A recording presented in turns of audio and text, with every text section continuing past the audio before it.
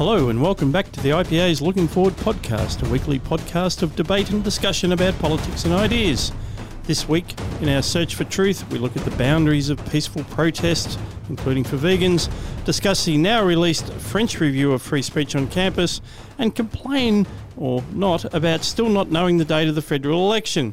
I'm Scott Hargraves, editor of the IPA Review, joined as always by my co-host from RMIT University, Chris Berg. Morning, Scott. Morning, Chris. Today we also welcome to the show IPA Research Fellow Andrew Bushnell. Cheers, Scott. And the return of that long-time ornament to the IPA, Richard Alsop. Always a pleasure to be here, Scott. Great to have you. Ornament is very offensive. I quite like it, actually. Au contraire. I do not take offence. Okay. I choose not to take offence.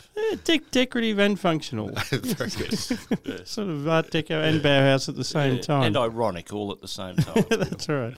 And in our final segment on books and culture, we'll look at a couple of absolute classics. Paul Carter's memoirs of his life on the oil rigs, an economic classic, Rivalry and Central Planning, a historical work on George Higginbotham, and Bushnell, as always, will do something about a Netflix production, this time, The Highwayman. If you're listening on iTunes or any of the other great podcast platforms, do not forget to subscribe to Looking Forward. Today we're going to kick off with something that's been a nationwide story. Recent protests by so-called vegans. Chris Berg, what's going on? It's not just a nationwide story. So I got an email overnight from some American colleagues of mine who asked how I survived the great vegan revolt of 2019. So activists in Melbourne, and people around the country may have seen this story, but activists in Melbourne brought rush hour traffic to a halt in the CBD, blocking trams outside Flinders Street Station, which is one of the busiest spaces on rush hour in Australia, as well as invading several abattoirs in Victoria, New South Wales and Queensland. I think there's a lot that we can talk about this, and we were talking about exactly what is the most interesting direction to go. And I think to start, though, there's a big debate about how much we should be penalising or punishing these sorts of obstructive actions. So there seems to be charges going to be laid on quite a number of people for obstructing emergency workers, is the line. But the Federal Attorney General, Christian Porter, also believes that penalties should be increased. So given that we have Andrew Bushnell, the IPA's criminal justice consigliere, the question is to Andrew, how much should we punish political protest?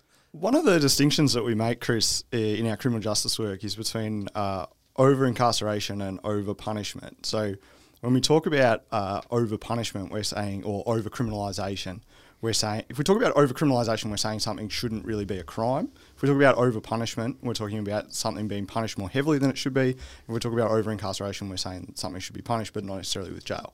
So this is a case where I come down on the view that this is something that should be criminal. So I don't think this is an over-criminalisation matter, in particular the obstruction of emergency vehicles. Whether or not it needs to be punished with incarceration probably depends on the scale. So the traditional standard in criminal justice across the English-speaking world is that the punishment must fit the crime. And the idea there is that the punishment should in some way, can't be done precisely, but in some way it should be balanced with the severity of the offence. And I think you can make a really strong case that someone who obstructs an ambulance is participating in something that could actually kill someone. You don't know where that ambulance is going. And for me, the issue here isn't whether this is something that we ought to punish. I think it's very clear that we should. But I would be hesitant to lock people up unless you could show that there was a really severe punishment. I would say, fines, community service, restitution, all these kinds of things come into play, and you can sort of pile those on one on top of the other to get some sort of punitive effect. It strikes me that it's quite clear if we're talking about emergency vehicles, but Richard, should we be punishing people for blocking trams? Yeah, I think this has always been a difficult area to adjudicate, because we know that if one person stands out in the middle of a busy intersection with a placard spooking some weird cult or something, they will very quickly be taken away by the authorities.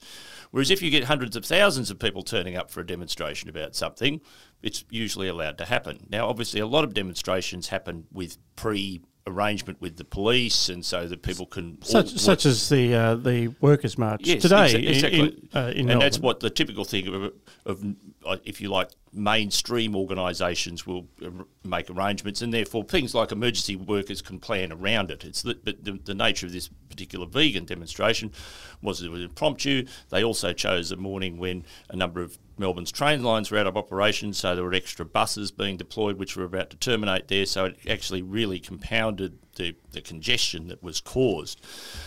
So clearly, people obviously have a right to demonstrate. People have a right to demonstrate and hold rallies in public places, so, parks and so forth. We would allow people to hold rallies and make their point in that sort of situation. But when, obviously, as a community, we draw the line at impromptu blocking of intersections for an extended period of time, obviously here they were asked to move along. They didn't, and that's when the police started to take some action against them. But this is a slightly devil's advocate position, but I think there's something to this. Does that just say then that you're allowed to make public protest, which is an act of free expression, if you ask the state first, if you ask the police first? No, I don't think that's the correct, because I think you're allowed to, and it probably depends a bit on location as to where you do it. Like, if these people had been demonstrating in a public park where they weren't creating any disruption to traffic, I don't think anybody should suggest they should be moved on. They should be allowed to hold a rally for as long as they like. I think it's a classic example of weighing up different rights here, and I think we just have to, as a community, constantly have this debate about what is an appropriate thing to do and what's not. And I think the point here, the police clearly let them do it for quite a while before the police took action. So I think the police sort of said to them, right, you can make your point for a little while, but now's the time you have to move on. And that's actually close to... And they didn't. Yeah. That's my sort of squishy view, and I don't really like this sort of half-half thing. But we had this big debate with Occupy Wall Street and then, again, Occupy Melbourne in 2011. And Occupy Melbourne set themselves up in City Square, which is a very... public place. Public place, very central location. And people have a right to protest in that sense. But they don't necessarily have an unlimited right to set up tents. No, you don't have the right to appropriate public space, right?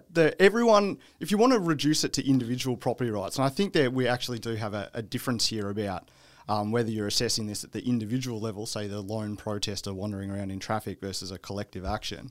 But if you want to reduce it to individual property rights, the way public space works is that each of us have an easement over the space. And an easement means you move through the space. It doesn't mean you squat on the space, because everyone has to use it. Look, it's not suddenly your house. But this this has been a good discussion. But as at the same time as it was happening, as you said, Chris, we've been talking about public spaces up till now. There were also invasions of farms or of facilities for intensive agriculture in 3 states, and this is a completely different set of circumstances. And we've seen the Gippy Goat Cafe close in Yarragon, I think it is, in Gippsland, a cafe attached to a working farm where there's vision, which many people listening would have seen, of the goats were basically kidnapped by, and we're calling them vegans, but really they're animal rights activists. I don't quite know what. Oh, it's serious. There's something funny going on here that they've chosen to call themselves vegans. I think it's an insult to vegans. These are radical animal rights protesters, no respect for private property, and certainly in Victoria, seemingly the police and the courts seem to be unwilling to get very excited about these breaches of private property rights. And, if you're actually on a farm and you see 50 or 60 people coming down the driveway, I don't think that'd be a very good thing at all. So it's one thing to say, isn't it terrible that they've blocked this intersection at Flinders and Swanson? But how is this different to a home invasion? No. I in that sense, I don't think it is. And the violation of property doesn't. So there's sort of 2 ways to think about it, and I'll sort of talk about it from the freedom of speech theory perspective first, because, expression can be speech. So, just because something is not spoken or written doesn't mean that it's not speech. We care about freedom of expression as well. And in one sense, protest is a freedom of expression that deserves a protection, but only to the extent that action is actually the expressive part. So I sort of would have more sympathy if they were invading property as a protest of the existence of private property, because that would be the expression. Now, I think they should still be punished for that invasion of property because we have property rights and we need to protect those property rights and not just excuse it on the grounds of freedom of speech. But the deliberate invasion and I'm not sure in this instance, but in previous instance, sometimes vandalism and sometimes destruction of property that has involved some of these raids on controversial businesses or newly controversial businesses. That doesn't actually match the expressive intent of the speech, if you know what I mean. I actually think, and ironically, here some of them could also be charged with animal cruelty. In fact, the way they treated some of the goats they took from the Gippy goat factory too. Indeed. The only thing is, Chris, I think if you dig down into the people that organised this protest, the group called Aussie Farms, Christopher Delforce, who's Melbourne-based director of what is laughingly a registered charity, I would actually say that they've got zero interest in private property. If you read all their works, it's all it's an activist organisation which has accumulated all of the activist attitudes towards pretty much everything. You know, it's a function of capitalism. They talk about climate change, this idea that if you didn't have to produce meat, then there wouldn't be enough environmental footprint. There was an interview with the newspaper The Land where Christopher Delforce said, he wanted to be an activist. He tried doing something around poverty, but because he said, I'm very aware that I was born into a life of considerable opportunity and privilege. He tried doing poverty for a while, but wasn't getting anywhere. And then he discovered animal rights. So this was just an activist in search of a cause. And life is about discovery, and that's nice. And all of these left-wing causes, they all start to collide after a while and they become very predictable. So this is why I really do object, because some of my best friends are vegans. Good luck to them. That's their right. Yes. But this is actually, I think, a quite radical agenda, and the fact that they've got contempt for private property and personal space and family farms, I think, is all of a piece with their radical ideology. No, I think that's worth talking about. So this is part of the... I mean, we've always had a cultural war over food and food practices. Food practices are such a deep part of the human experience and such a deep part of our lives, and we've built so much of our culture around that. No surprise that there's a battle, but it is worth talking about this specific protest on the topic of its protest. They decided to raise consciousness, and here we are, the IPA talking about their topic. So this protest was launched, my understanding, by the release of a map by this Aussie Farms group, a map of what they describe as a comprehensive interactive map of factory farms, slaughterhouses and other animal exploitation facilities. And the idea was that now that they have released this map, now that they've got a map of food production and manufacturing and farms, then they can systematically go through and raid them and make a problem. But it's not, as you say, it's not veganism per se, because veganism is a personal choice. Now, it can be turned into a political philosophy, but it doesn't have to be turned into action. No. I mean, I think the interesting thing here is, again, it's one of a whole suite of things, as sort of Scott makes the point of a sort of a radical agenda.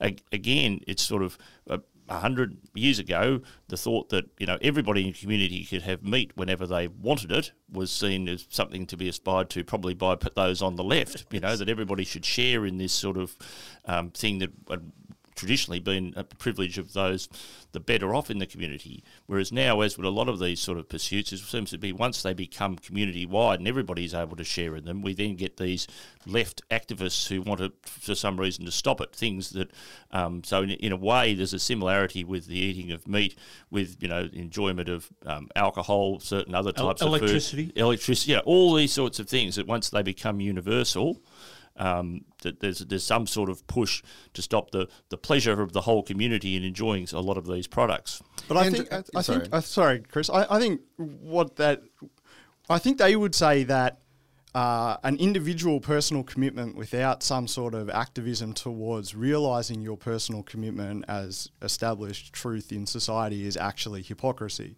So they would say, yes, I'm a vegan because I'm committed to animal rights. I believe that deeply. And in the same way that, say, someone who is pro-life is an activist for establishing that position as within the law, they would say that the activism is actually integral to their moral commitment.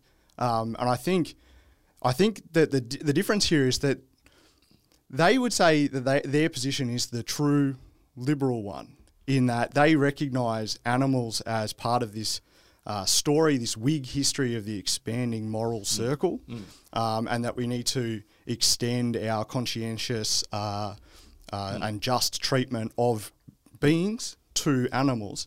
But animals can't speak for themselves, so they will speak for them.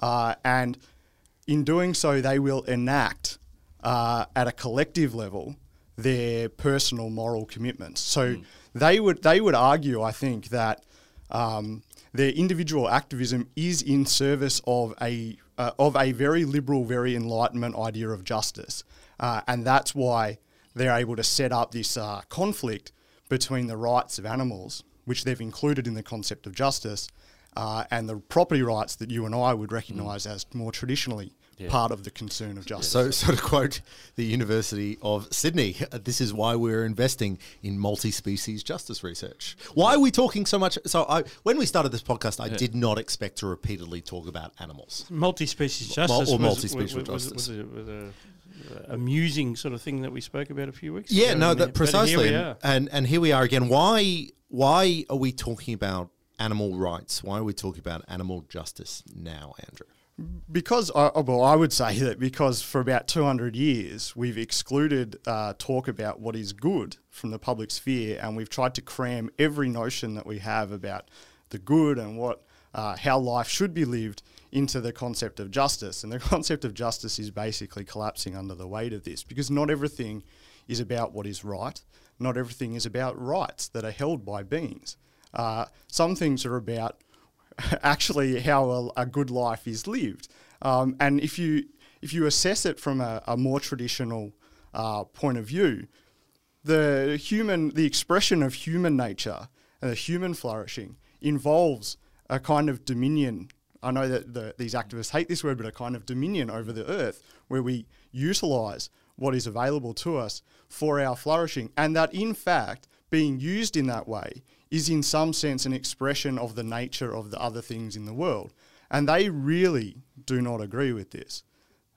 Yeah, is this I mean, one interpretation of what you've just said, which I think is really compelling, is that we are increasingly legalizing our idea of what the good is. So I've been very struck by these days when we talk about human rights specifically, we'll talk about we as a society will talk about the list of United Nations human rights that have been determined, and the dozens and hundreds of these human rights in international law or convention or treaty, and we decide, well, it's a human right if it's in this, and that's the scope of our human rights debate. But I think what you're saying is something a more general point about the expansion or the failure to find a coherent whole in that random collection. The more expansive rights talk becomes, the more it becomes a substantive discussion about what's good. So the more prescriptive you are about rights, the more you're actually outlining a substantive moral position, because you are increasingly dictating how people will live under this regime. So a very narrow sense of right, the classical liberal sense perhaps of negative liberty, is actually a very short sort of list, and it's not that prescriptive, right? It's framed negatively. But the distinction between negative and positive liberty kind of collapses at a certain point. The more you add on, the more prescriptive elements there are, and the more prescriptive elements there are, the more you're outlining a substantive view of the good, which will clash with traditional ideas of what a good life is. And I think what we're seeing here, this is why sometimes environmentalism is likened to a religion. And that's just because they have a very prescriptive view of what is good for people, and they intend to, through collective action, impose on us. If I'm putting my philosophy nerd hat on, please do.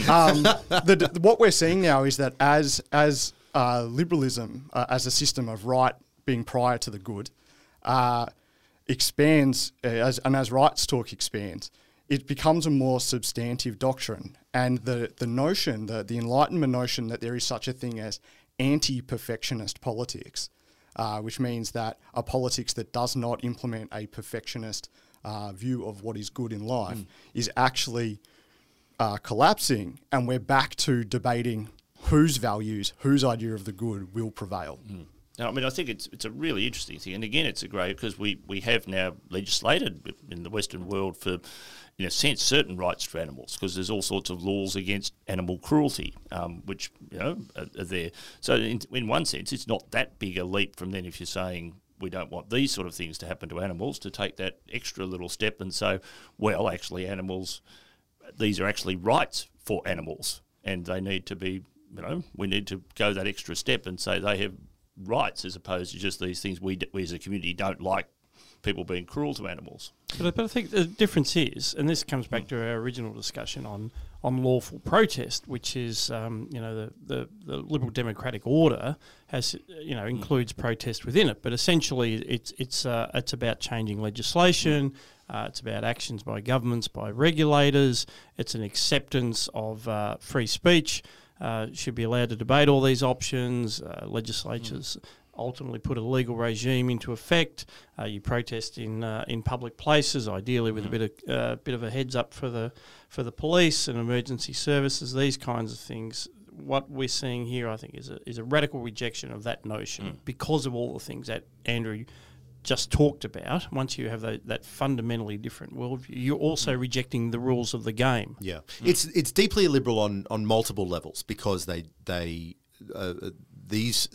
sorts of activists, whether they're vegans or any other niche group, these sorts of activists are they want to impose their worldview on everyone else. So that's an illiberalism, and their mechanism to do so is also an illiberal mechanism, because they have the right to protest, which is fantastic, but they also are doing it in a way that is deliberately illiberal, which is the preventing the trams outside Flinders Street Station, which is the invading private property rights. We all have the capacity to mount those arguments, whether it's pro or against animal consumption and factory farming and all that sort of thing, in the public space under the existing rule of law, protected by our laws that protect freedom of speech, as weak as unfortunately they are, but we don't have a right to significantly affect others' lives disconnected to the content of that speech. Yeah, but the logic that gets you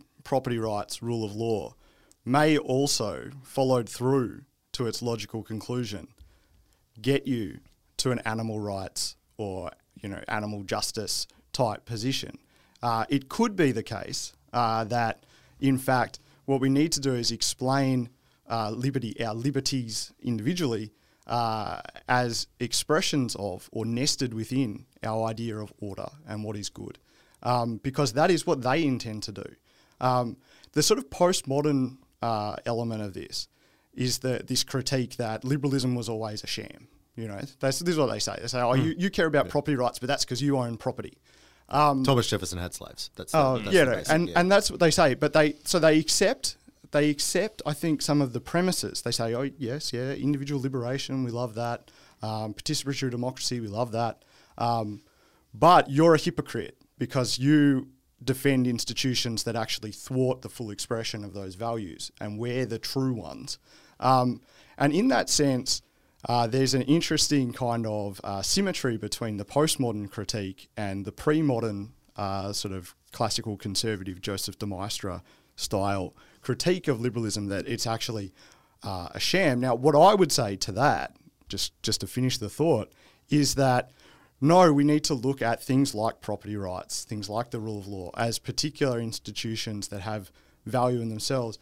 And instead of trying to systematise them with theory, we just need to look at what works. But we do need to defend an idea of human life as, in some sense, special. And if you call me a speciesist on the back of that, well, I think I'll just wear it. Yeah.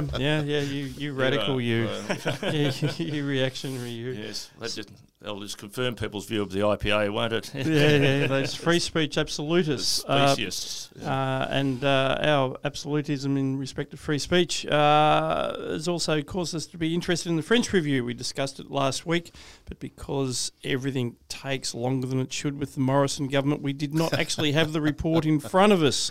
Now we do. The report of Justice French into free speech on campus has now been released. He's recommended a code of conduct. Very interesting. It is really interesting, Scott. So I had a read of it, as I know you did as well. So this is the Robert French Review into Free Speech in Australian Universities. It was released over the weekend? Saturday, yep. Saturday. Robert French, of course, being a former Chief Justice of the High Court. Now, so the French Review concludes really two things. So at first, it says that claims of a freedom of speech crisis on campus are not substantiated, which I think we should talk about. And then it concludes that, or it recommends, I should say, a voluntary code of conduct that the universities could voluntarily sign up to, along with some clarification, whether it's legislative clarification or voluntary clarification, about the importance of freedom of speech and academic freedom on campuses. So that's free speech for the students and free speech for the academics as well. Now, I've read this report, and I, for the life of me, cannot come to understand why he was able to conclude that claims of a freedom of speech crisis on campus are not substantiated, because of the significant list of freedom of speech arguments that many people, including the Institute of Public Affairs, presented and are actually listed in the review. Yes. Yeah. He doesn't look at them. So the report deliberately and specifically does not go through the claims of freedom of speech, or the freedom of speech crisis claims, and says so, because it wouldn't be any great value, it would be too contested and so forth, and maybe that's true, but you can't not look at them and then claim they haven't been substantiated. I mean, maybe that's formally true. They haven't been And if there's no crisis and they're not substantiated, why are you recommending this code of conduct? So it's very unclear to me, and so I think this has been Robert French is obviously an excellent jurist, but I think this has all been a complete waste of time. Disagree with because apart from like consciousness raising in a vegan protest sense, because it's not clear where we are at all differently before the French Review occurred. Well, we have the significant benefit of the vindication of the IPA's position, I think. The fact that he has recommended, as Scott says, the fact that he has recommended this code of conduct is a vindication of the work that, in particular, was put into this by our colleague Matthew Lesh. No. over a number of years. I think that's correct. But the French Review itself, I think there's sort of political strategy reasons that we should be quite pleased, and I think it does vindicate, and the government has vindicated all that, the consciousness raising and all the research that the IPA has done. But the review itself adds no value. No. You missed. And does anybody think a code of conduct is really going to help? Yes, I do. You do? Because Right, this is the thing. So first of all, he didn't want to go through the specific allegations of 50 plus items in Matthew Lesh's most recent free speech on campus audit. But the point is, Lesh was looking at all these accumulated bureaucratic policies and regulations, which supposedly had free speech in there and academic inquiry in there somewhere, as in a bun, as one of the things that was going to be balanced. French has said no, it is paramount in this code of conduct. It is clear that free speech is a paramount or a primary obligation on universities, and you said staff and students, and they say and visiting speakers. Yep. Now, if that's not about patina art, I don't know what is. And so he's very snippy. He's like Lady Bracknell sitting there saying, those polemical IPA people, isn't that report terrible? I'm not going to rule on their allegations. But he accepted the central thesis that Matthew Lesh was making, that all these out of control bureaucracies are going to squash free speech, not because they're necessarily targeting it, but because they don't really care. No, and that's absolutely right. And you look through, and that's a big impression that you get from reading the report, just how unsystematic thinking about freedom of speech and academic freedom has actually been on campus. Well, I think, I think the report does show the incredible, in a sense, bureaucratisation of universities. So some of this crushing of free speech is because there's a lot of left-wing people in universities.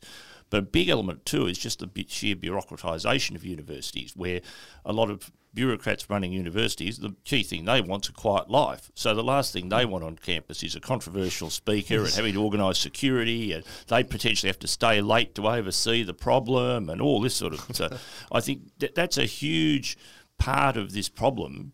The two sort of go together. The left-wing activists trying to stop it, and then the bureaucrats trying to do anything to, just keep the peace and have a quiet and docile university. Yeah, and I think the other thing that's happened here, and I worked with Matthew on some of his early reports, and so in 2016 there was a studied indifference, a sort of a death by silence, and by about 2017 the incidents were starting to pile up, and some of the universities were starting to bite back. I think there's actually been a bit of an end run around those bureaucrats by the chancellors. Like, this is the thing, if this was such a non-issue, why in October 2018 did the chancellors invite Matthew Lesh, a young, very intelligent upstart from the IPA, to come and speak at their conference? And I think there's actually been a bit of a, we'll never really know, but you take someone like Gareth Evans, who's Chancellor of the ANU, and he said in his speech, an absolute priority in this respect is maintaining totally intact, with no qualifications whatsoever, the traditional idea of the university as the home of free speech. Yeah. And so I think they've actually... No, the chancellors have got together, and French is part of the Chancellors Club. I think they've organised this whole strategy to get around their own bureaucrats. But what this tells us is that Matthew Lesh, his research has been more significant and more powerful than the former Chief Justice Robert French's research has been significant. And that, now, there's a couple of things that we could draw from that. Turns out that, private sector research is really important, but also, this government is really wet. They've done this. They've come out with a report that recommends a voluntary code of conduct, and the best case scenario for what the Morrison government has done on academic freedom of speech is partially validate and not consider the massive amount of research that the IPA has done, and Lesh in particular. Yeah. So now, I've talked a little bit in my appearances on this show about the possibility of inconsistency between different institutions based on what their purposes are. Universities are designed for, their purpose is freedom of expression. That it is literally baked into the idea of the university that you will have freedom of inquiry and you will go back and forth on things. And so what I took from this... It's just to knock out junior accountants as far as I can tell. What I took from this was actually... But that's true, because our universities have been bureaucratised, they have been economised, they have been marketised, but deep down underneath all of it, there's 1,000 years of history here about what research is actually supposed to do for the world. And I think, if nothing else, we can at least say it's very welcome to hear someone say, just point out, even if it's just a voluntary code of conduct, the purpose of universities remains the same thing. And for me, as a conservative, I'm very happy to have someone say, it's still the same thing, and you don't get to just, just because you're the vice president of diversity or whatever, doesn't mean you get to change that's right. What the university that's right. And so there's sort of two things that universities can do. There's the cranking out students and giving them certifications and so forth. And but the benefit of those certifications goes to the students. There's actually no reason that the government is involved in that sense. The social purpose of a university, the reason that we pour so much money into them, the reason that they have a privileged position in society is precisely that, because we believe as a society that we need a domain in which people can make knowledge contributions and can actually discover new things about the world and discover new directions of truths and all that sort of stuff. And in that space, it's very hard for universities to remember sometimes that is one of their main roles.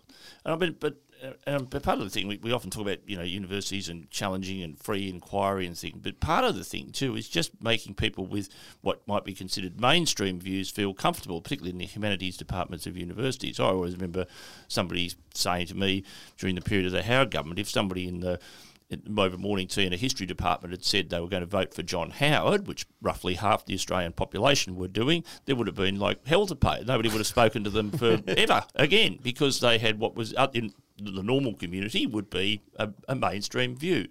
And I think it's part of that unspoken thing where people with certain views know that, particularly in the humanities departments of universities, they need to keep their views to themselves. And quite right, because the they should keep their views. No, because the flip side of innovation and free inquiry is one part of the purpose, but that is enabled by the other part of the purpose of universities, which is the transmission of the great ideas of our civilization into the future. It's within that context, within that tradition, that the real innovation takes place. This is why we've had here at the Institute of Public Affairs, we've had Mark Bauerlein from the United States out here to talk about his experience as a university professor in communicating the great books to people. And so you can't really do one without the other. And so when it comes down to making people with mainstream views or views that fit within that tradition comfortable, that is absolutely something that the universities need to be aware of, because it has become the view that those who defend the heritage of Western civilization, which is part of what the university exists for, those people like us, are now decried as, oppressors. But there's a tension there. So Andrew, you want to talk about tensions. So there's a real tension there that the university has one purpose, which is, so in the conservative story, which I agree with, the university has two social purposes, I should say. It is to pass on knowledge to the next generation, so to vouchsafe that knowledge, hand it off to future generations. But it's also to discover new things about the world. And the way that manifests itself is, on the one hand, theoretically, we would like university academics to teach the great ideas of Western civilization. On the other hand, on their research side of their job, they spend their time problematizing the ideas of Western it's the same civilization. purpose. It's the same purpose. This is the problem. It's the same purpose.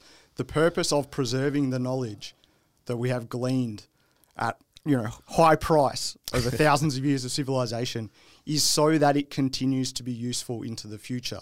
And you use the word discover there, and that's really important, because the debate, if you, as I do when I attend lectures at university involving the academic staff and things, you get a sort of debate between the people who think that we are inquiring into the world to discover knowledge and people who think that they are there to conceive new knowledge as though such a thing were possible.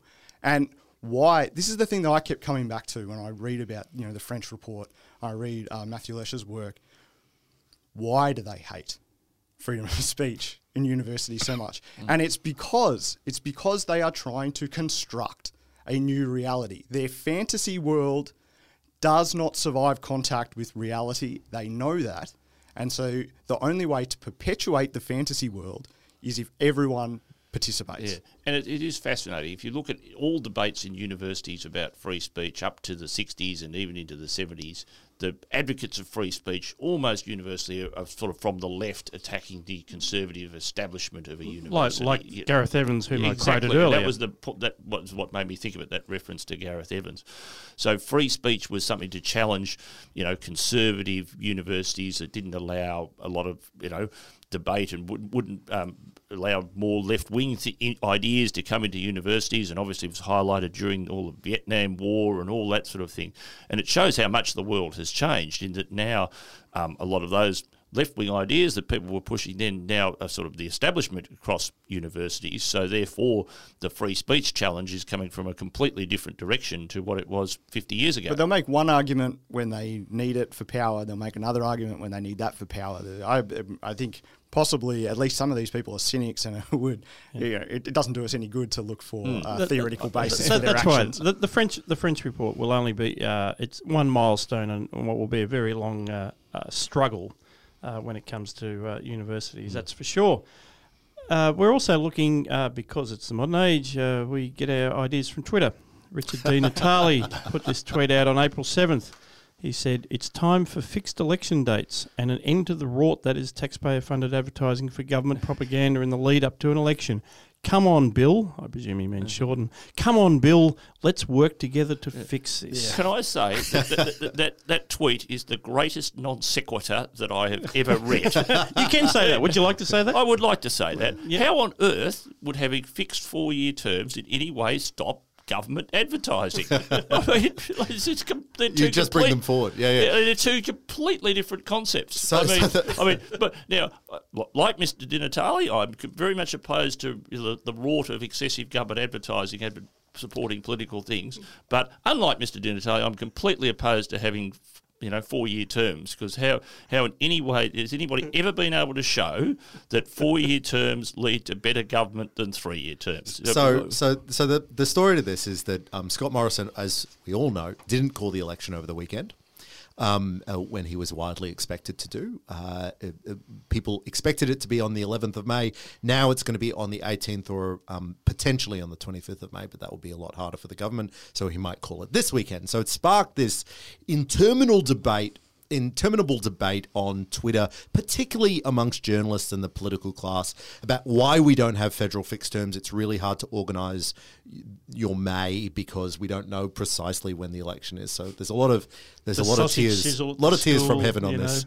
And so we're back here again. We're having a debate about federal fixed terms. Only Tasmania at the moment, Tasmania and the Commonwealth are the only ones with unfixed terms. Every other state government has fixed terms. Queensland will from 2020, but it started this discussion.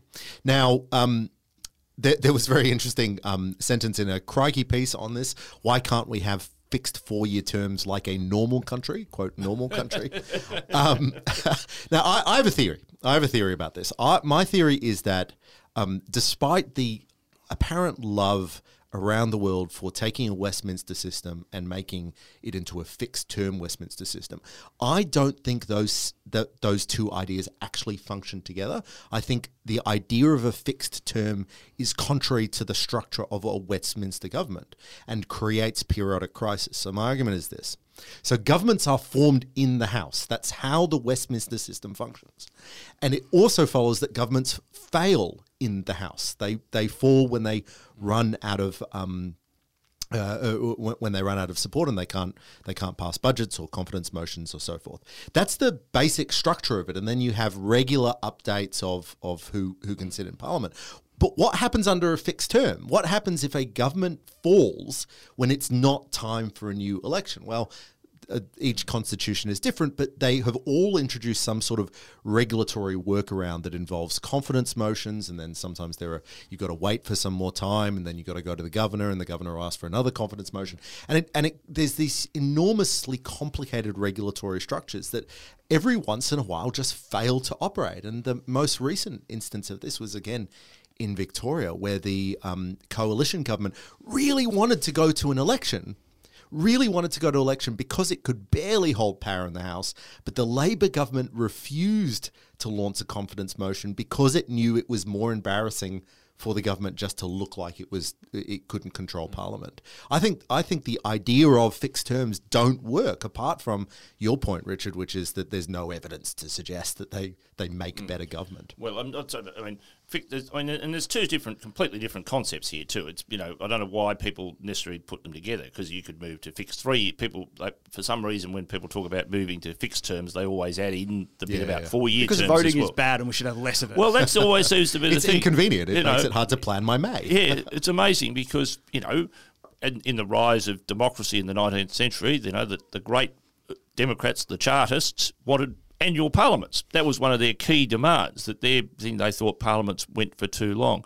But in this modern era, we have this constant push to lengthen the terms of parliaments, which is just really strange, really anti-democratic, and also based on this incredibly, but in my view, fallacious assumption that somehow longer terms deliver better government. Because campaign season interrupts technocratic government. Right? Well, so when you're implementing your 5-year plan, your 10-year plan, your 15-year plan...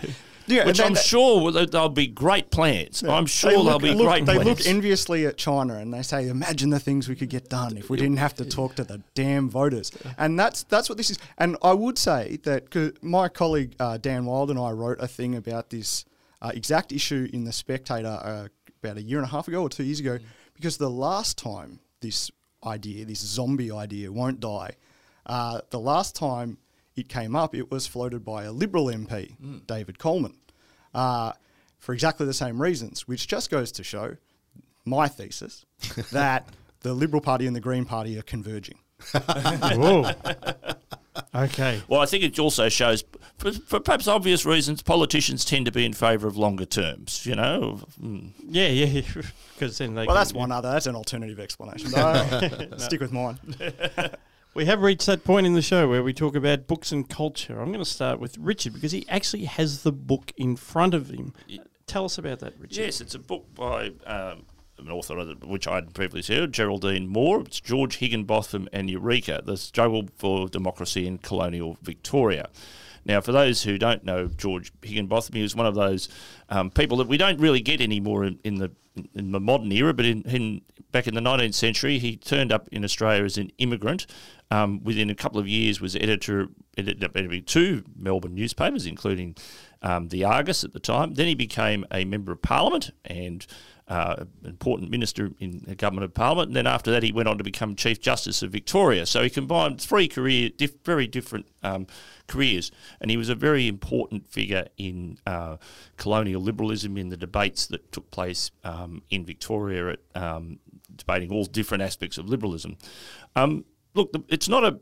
In some ways, the book has some flaws, just in terms of structure and some other things. But what is fascinating, and it constantly raises, and we've had this in some of the other topics we've discussed today, how many of the debates that people were having in the 1850s and 1860s and 1870s still have resonance today. Topics like a key issue in that period in Victoria was, how do you fund education? Should government be involved in only, they was in the process. Did they ask David Gonski to have a look at it? No, they didn't. They wisely didn't. No, the only education expert in the country. Yes. So those sort of debates about tariff policy, debates about, and particularly in the light of the discussion we've just had, the nature of democracy, how you structure a democracy, who should be involved, who should get to vote. And that's why I think it's fascinating for anybody who gets the opportunity to read about this period. And obviously Higginbotham was involved, in a lot of these debates. Sometimes, I think he's on the right side of debates, sometimes he wasn't. But on previous time I was on here, I talked about David Kemp's book about liberalism in the 19th century. And again, I think I would really encourage people to read as much as they can about this era, because so many of these debates we now have do have this genesis back a long time ago, and I think it's really valuable for people to know how they were dealt with in the past, because they do inform how we should think about some of these issues today. Absolutely. There is a statue of Higginbotham, is there not? Yes. Next to Treasury, erected in gratitude for his work in the consolidation of the Acts. Yes. Which is a very wonkish sort of thing to be thankful for. And it's so important. So we talked about this, I think, when we discussed David Kemp's book, and I have this conversation with Zach Gorman, the IPA's resident historian, a lot as well, which is just revitalising an understanding of the liberal origins of Australia. So for so long, for the bulk of the 20th century, Australian history has been dominated by a Labor interpretation. It's been written by Labor sympathetic historians, just because that's the way the academy is structured, and that's, until recently, that's the way the history industry was structured as well. But the Labor movement came at the end of the 19th century, and the bulk of the 19th century was free trade liberalism as the driving dominant ideological force, and you were either for free trade liberalism or you were against free trade liberalism. That was the defining terms of the debate. It wasn't conservatism in the sort of Tory British sense. It was, a liberal idea, and only in the last couple of years are we starting to revitalise understandings of that.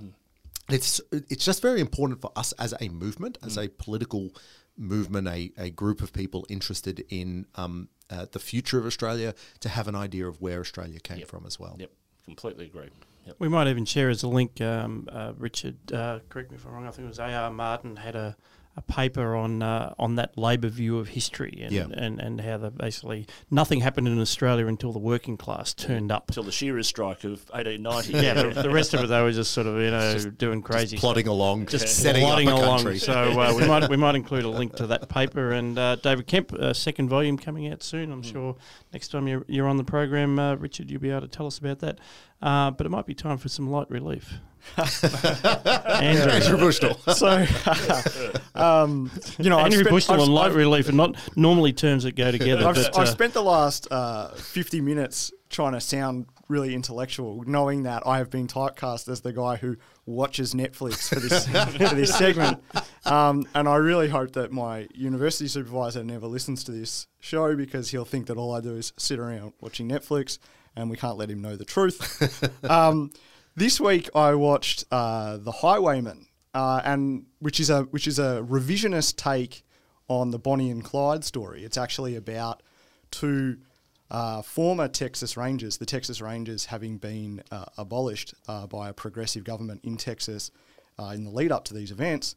But what they realised was when these two people went on a massive killing spree, they needed some of that old school wisdom, and they got back these two retired Texas Rangers, played by Kevin Costner and Woody Harrelson, and they do a bit of that sort of old guy banter back and forth. But the shocking thing about this movie, well, there were two shocking things.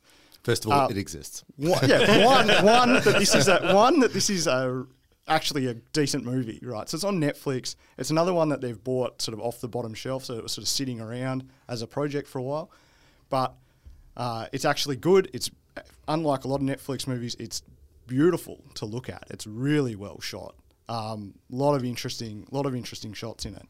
And then the second thing is that it's actually a really conservative movie. It's basically about there's still some life in these two old white guys, and when push comes to shove, eventually someone has to do the dirty work. And that's just true of our civilization, is that we exist very happily in a very peaceful, mostly very peaceful situation. But underlying it is this kind of commitment that some people make on our behalf to do things that we wouldn't want to do ourselves. And so this is great, this movie, because it attacks this idea of like, because you had the Warren Beatty 60s version of this story, which is like, transgression, how good. Yeah, transgression's the best. And this movie's like, no, transgression is awful, and now it's time to shoot you. Yeah, also.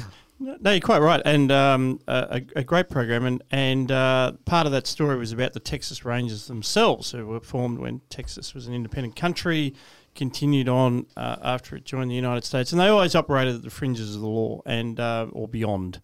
And so they were sort of reined in, disbanded, half reformed. They were unloved, unwanted, as indeed these two old guys were. But then, when people go around, cop killers, completely, just shooting up everything they want, it's like, dang, what are we going to do? And the movie, it's conservative. It's conservative in another way as well. And the big theme that I pulled out of it was it's actually really hostile to the surveillance state. So these two old guys come back and they're introduced to the new ways of doing policing. Those new ways of doing policing are wiretaps on the party telephone lines. There are planes flying overhead over where Clyde's family lives, observing. There's a very funny scene where there's a guy dressed basically in a Ned Kelly costume as a version of a tank for the 1920s police force, and it doesn't actually help. And in a funny way, it's like the metaphor there is we've invested all this money in the surveillance state, reading emails, tapping, but in fact, what you need is people on the ground. No, it's the old techniques. It's the old techniques, and I couldn't help but view that through the sort of debates about how we should fight the war on terror. We need more human assets and fewer electronic assets. It's a really interesting commentary. There's kind of a symmetry with this movie with Clint Eastwood and Amy Adams from a while ago called Trouble with the Curve. Maybe no one ever saw it. But anyway, that movie's about a old baseball scout, old grizzled baseball scout, and they come in with their sabermetrics, and they're like, you've got to measure everything. And he's just like, no, I know trust me, I know a baseballer when I see one. Oh, so it's the anti-Moneyball. Yeah, anti-Moneyball. And this movie actually has that same theme where it's like you've got these, guys from the FBI and they're like, I've got these fancy techniques. And these two Texas Rangers are like, we're just going to track the people until we catch them. Don't know what else to tell you. And no surprise that in the next IPA review, if you remember, you'll be able to read Andrew Bushnell talking about a book called The Tyranny of Metrics. Gives you the idea, right? This false precision is like a bane of my existence.